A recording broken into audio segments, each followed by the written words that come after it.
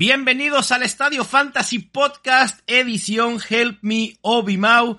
Yo soy Mauricio Gutiérrez, analista de Fantasy Football, muy contento de regresar con este episodio del podcast. Porque como deben saber, durante el off-season tuvimos una serie de Obi-Wan Kenobi y creo que todo esto que se ha generado alrededor de Obi Mau, para mí en lo particular, tiene mucha más relevancia. Es más significativo ahora, después de lo que hemos vivido con esa serie de Obi-Wan. Recuerden que este episodio es responder entre 7 a 9 preguntas que hayan llegado respondiendo el tweet que previamente he publicado. Y después nos vamos a ir a los picks de la semana con algún tip por ahí para el Survivor. La primera pregunta llega desde la galaxia lejana y submarina. Mr. Krabs Pick. Eugene H. Krabs pregunta: ¿Cam Akers o Brandon Cooks para flex en estándar? Por regla general, aunque pueda haber excepciones, y esta pregunta es respuesta para absolutamente todos. Por regla general, aunque puede haber excepciones, en el flex, en ligas half PPR y PPR, casi siempre hay que poner a un wide receiver. En ligas estándar, pudiera caber la posibilidad de preferir un running back. Es decir, en ligas estándar, la regla no es poner un running back. En ligas estándar, la decisión se vuelve un poco más complicada. En este caso, me preocupa Cam Akers y la incógnita en su utilización con Darrell Henderson. No sabemos realmente qué quiera hacer Sean McVay. Sean McVay nos ha acostumbrado a que el running back que quiere utilizar, lo utiliza como caballo de batalla y le da 20 toques por semana. Pero probablemente esta temporada sea diferente. Por ahí hay indicios de que pudiera establecer un comité, así que hay que ver. Con Cam Akers creo que vale la pena esperar, dejarlo en la banca y ver qué resulta. Me gusta Brandon Cooks porque si Houston, los Texans se van abajo en el marcador, Davis Mills va a tener que soltar el brazo y Brandon Cooks es su arma principal. Por ahí pudiera ser un juego de 75, 80 yardas y un touchdown, y con eso habrá solventado la posición del flex. Siguiente pregunta llega de @27fersánchez y dice: tengo de wide receivers titulares a McLaurin, Gabriel Davis y Courtland Sutton. ¿Cambiarías alguno por Marquez Valdes-Scantling o Chris Godwin? La respuesta rápida e inmediata es no. Y voy a explicar por qué. Chris Godwin tiene la posibilidad de jugar. Y eso a mí me ha volado la cabeza, una recuperación tan rápida cuando esperábamos que quizás se perdiera los primeros 4 o 5 juegos de la temporada. Aún así, aún estando activo, hay que ser cautelosos porque pudiera jugar muy limitado. Lo mejor es esperar y ver realmente si va a estar al 100%. Los Buccaneers, lo platiqué en un episodio que tuve con el doctor Edwin Porras. Los Buccaneers no tienen ninguna necesidad de poner a Chris Godwin en una situación en la que su desempeño futuro pueda verse afectado por una lesión, una recaída, por no estar al 100%. Tienen buenas armas en Mike Evans, la adición de Julio Jones, Russell Gage. Así que no esperaría una gran semana o que Chris Godwin esté muy participativo si es que llega a estar activo. Y en el tema de Valdes-Scantling, no creo que sea una opción interesante en estos momentos. Nuevo equipo, nueva ofensiva. Creo que durante todo el año va a ser boom or bust. Es decir, un jugador que o va a explotar o te va a decepcionar por completo porque su potencial está ligado a tener jugadas grandes. No estoy seguro que la pueda tener esta semana en frente de los Cardinals. Tengo a McLaurin como wide receiver 14, a Courtland Sutton como wide receiver 15 y a Gabriel Davis como wide receiver 22.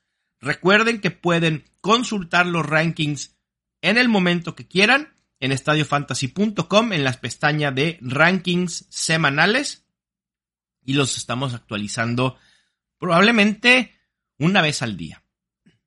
La siguiente pregunta viene de Ramiro Ordones 7. Buen día, Mau. ¿Dameon Pierce o Clyde Edwards-Helaire en el flex en PPR? Muy buena pregunta. Y por más hype que tengamos con Dameon Pierce, que es el running back 1 en los Texans, y todo el mundo está emocionadísimo porque algunos lo consiguieron en la ronda 10 y su draft fue en julio o incluso más tarde. Otros lo conseguimos en ronda 6 porque nuestros drafts fue más cercano a septiembre. Sinceramente no me inspira tanta confianza esta semana enfrentando a los Colts.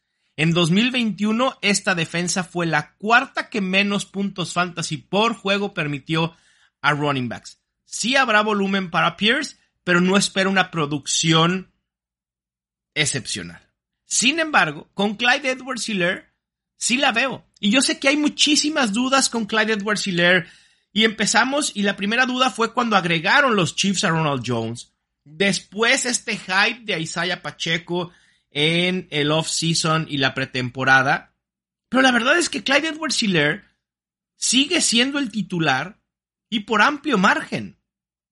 Si Isaiah Pacheco está destinado a quitarle volumen a Clyde Edwards-Helaire, veo que esto suceda más cercano a la mitad de la temporada que en semana 1. Ronald Jones estuvo a punto de ser cortado. Realmente es una opción solamente de profundidad para este equipo. La ofensiva en general de Kansas City es mucho mejor que la de los Texans. Esta ofensiva es la tercera que más yardas antes de contacto genera por acarreo. Es decir, lo que puede hacer la línea ofensiva de los Chiefs para que Clyde Edwards-Helaire o cualquier running back de este equipo genere yardas antes del primer contacto es excepcional. Y además enfrenta una línea defensiva y una defensa en general de Arizona bastante disminuida este año. Tengo a Clyde Edwards-Helaire como mi running back 25. @Pepe Gamboa 9 pregunta, justamente hablando de Isaiah Pacheco, dice: tengo a Pacheco en mi equipo y está libre J.D. McKissic. ¿Debería ir por él o aguanto a Pacheco? Y creo que aquí depende mucho de cómo esté compuesto tu roster. Si tienes a Akers, a J.K. Dobbins, a Miles Sanders, a running backs que tienen mucha incógnita para este inicio de temporada o running backs con lesión, quizá te convenga ir por J.D. McKissic pensando en que lo pudieras colocar como tu running back 2, es decir, si tu situación lo amerita. Pero si puedes darte el lujo de aguantar a Pacheco en la banca, lo prefiero porque su techo es más alto. J.D. McKissic no va a ser un running back de terceros downs en Washington nunca, porque su perfil no da para eso. Pacheco, quién sabe. Y prefiero especular y pensar que Pacheco pudiera ganarle eventualmente el puesto a Clyde Edwards-Helaire. Así que a largo plazo prefiero al running back de los Chiefs. @DPM- pregunta, Liga PPR, ¿quién para el flex? ¿T. Higgins, Rashad Bateman, Jerry Jeudy, Juju Smith-Schuster o Travis Etienne? Wow. Si estas son tus opciones para el flex, no quiero saber a quién tienes de running back 2 y a quién tienes de wide receivers 1 y 2. Wow. Es difícil sentar a T. Higgins. Pero en este caso, asumiendo que tienes muy buenas opciones, probablemente opciones top 10 en las dos posiciones de wide receiver, buscaría el upside de Bateman.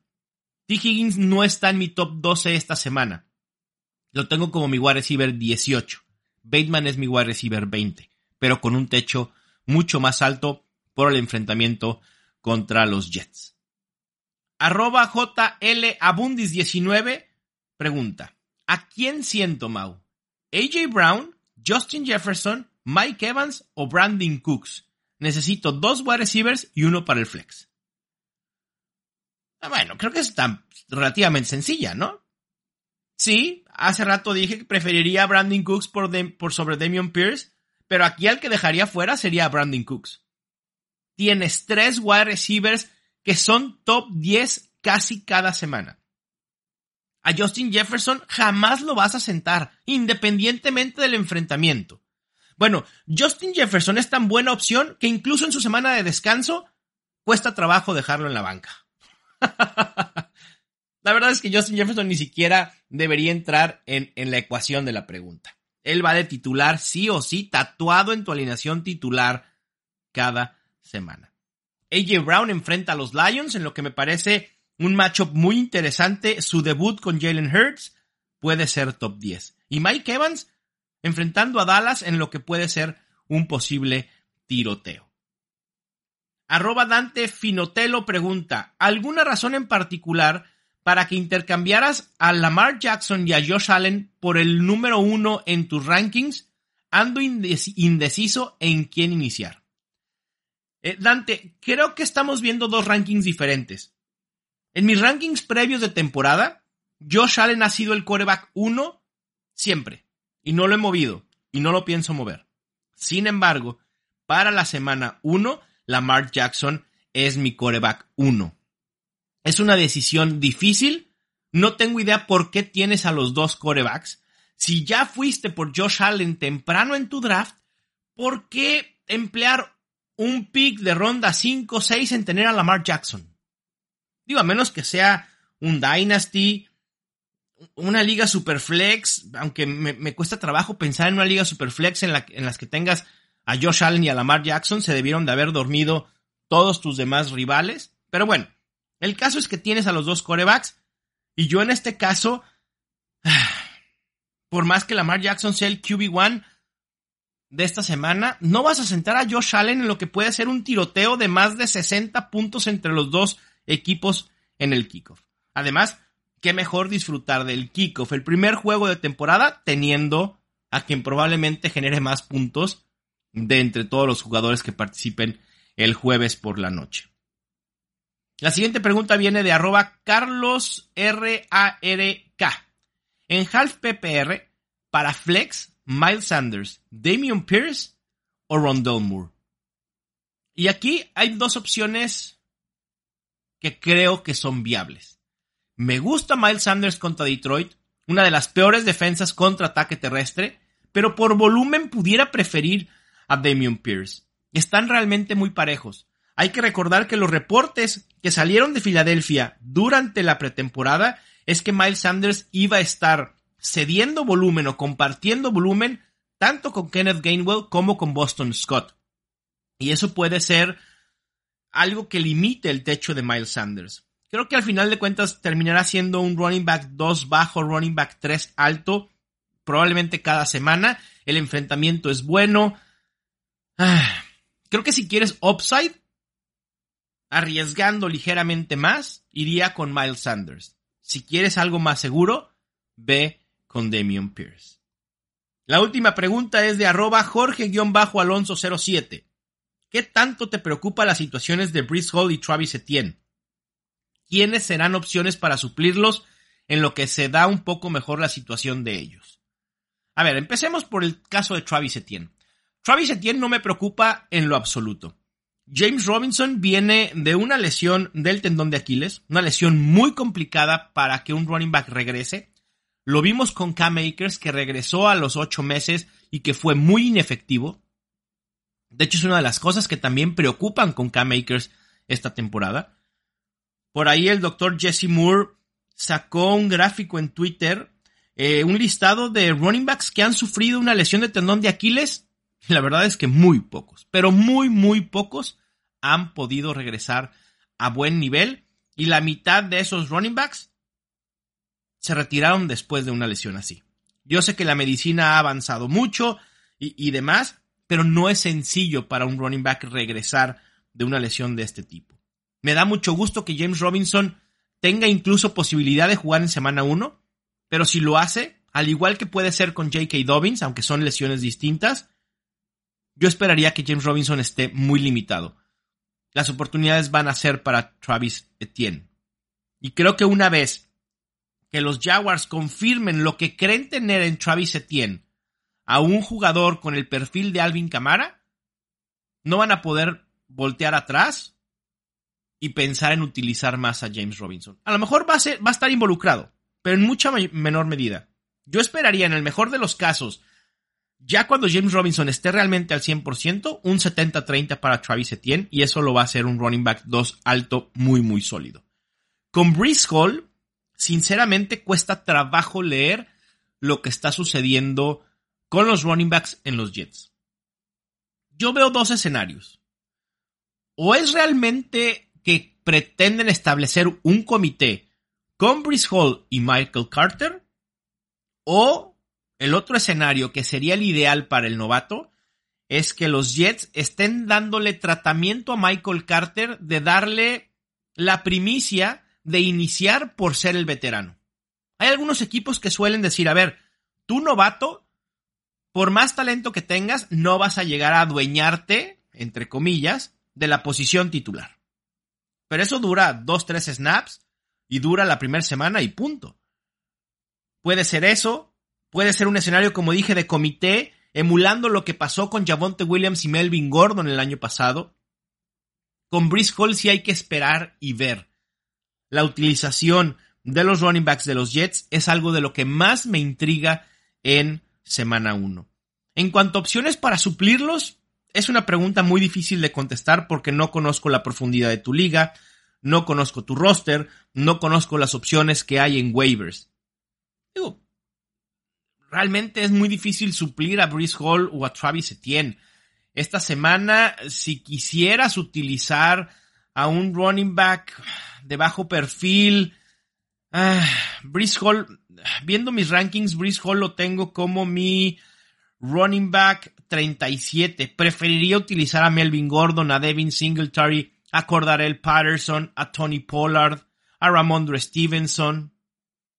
No lo utilizaría por sobre Kenyan Drake, es decir, prefiero a Breece Hall que a Kenyan Drake, que a Nyheim Hines, que a Jamal Williams. Creo que vas a tener pocas opciones de reemplazo con Breece Hall, pero las puede haber tanto en tu roster, insisto, no lo conozco, como en waivers. Vamos ahora a los picks de la semana y algunas opciones que puedan utilizar en su Survivor. El jueves por la noche, el kickoff Bills contra Rams, voy a ir con el equipo de Josh Allen. Yo sé que es difícil apostar en contra del ganador del Super Bowl, Sean McVay, pero me parece que los Bills están en una mejor situación y se llevan este juego. Después, Saints contra los Falcons, vamos con el equipo de Jameis Winston. En general, la defensa de los Saints es mucho mejor que lo que pudieran presentar los Falcons ofensivamente, y creo que eso inclina la balanza a favor del equipo de Jameis Winston y Alvin Kamara. Los Browns en contra de los Panthers.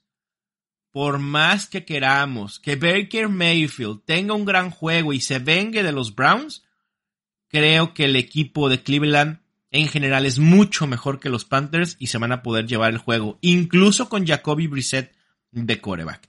Los 49ers contra los Bears, aquí creo que es muy sencillo la opción, son los 49ers, punto. Steelers contra Bengals, mismo caso, los Bengals por muy amplio margen. Philadelphia Eagles contra Detroit Lions, lo que puede ser un juego muy, muy entretenido. Y las opciones fantasy que va a haber aquí, increíble. A.J. Brown, Jalen Hurts, Devonta Smith, Amon-Ra St. Brown, T.J. Hawkinson, DeAndre Swift. Wow. Wow, sí quiero ver este juego. Que además va en español por NFL Game Pass. No se lo pierdan. Voy con Philadelphia Eagles. El Indianapolis Colts contra los Houston Texans para mí va a ser una masacre a favor de los Colts. Patriots contra los Dolphins. Voy con el equipo local. Miami Dolphins le gana a los Patriots. Ravens contra los Jets. Voy con el equipo de Lamar Jackson. Insisto, es mi quarterback 1 en fantasy. Espero una gran producción de esta ofensiva. Jaguars contra Washington. Uno de los juegos que más me costó predecir. Voy a ir con los Jaguars y Trevor Lawrence. Creo que la posición de quarterback puede inclinar la balanza para cierto lado y prefiero a Trevor Lawrence que a Carson Wentz. En el Giants contra los Titans, me da mucho pesar ir en contra de mi equipo, pero creo que es ese juego que es trampa. Y voy a ir con los New York Giants. Daniel Jones, el debut de Brian Daboll como head coach. creo que pueden hacerle daño a estos Titans y voy a ir con el equipo de Nueva York. Cuidado con este enfrentamiento para el Survivor, cuidado.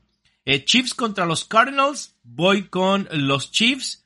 Raiders contra los Chargers, voy con el equipo de Los Ángeles. Los Packers contra los Vikings. Mucha gente está pensando que los Vikings pueden ser el upset de la semana. A mí me cuesta trabajo pensarlo. Voy a ir con Aaron Rodgers y compañía. El Buccaneers contra los Cowboys, voy Tampa Bay. Vamos a ver cómo regresa Tom Brady después de esta larga ausencia, pero creo que es muy claro que son favoritos y creo que se llevan el juego. Y por último, en Monday Night, en el que me parece el pick más claro para el Survivor, son los Broncos enfrentando a los Seahawks. Debe de haber una debacle impresionante en todo el equipo de los Denver Broncos, incluyendo Russell Wilson, para que no se vengue de los Seahawks visitando por primera vez el Lumen Field vistiendo otro uniforme. Les mando un fuerte abrazo, suerte en sus enfrentamientos, excepto si juegan contra mí. Yo soy Mauricio Gutiérrez y esto fue el Estadio Fantasy Podcast. Help me, Obi-Wan Kenobi. You're my only hope.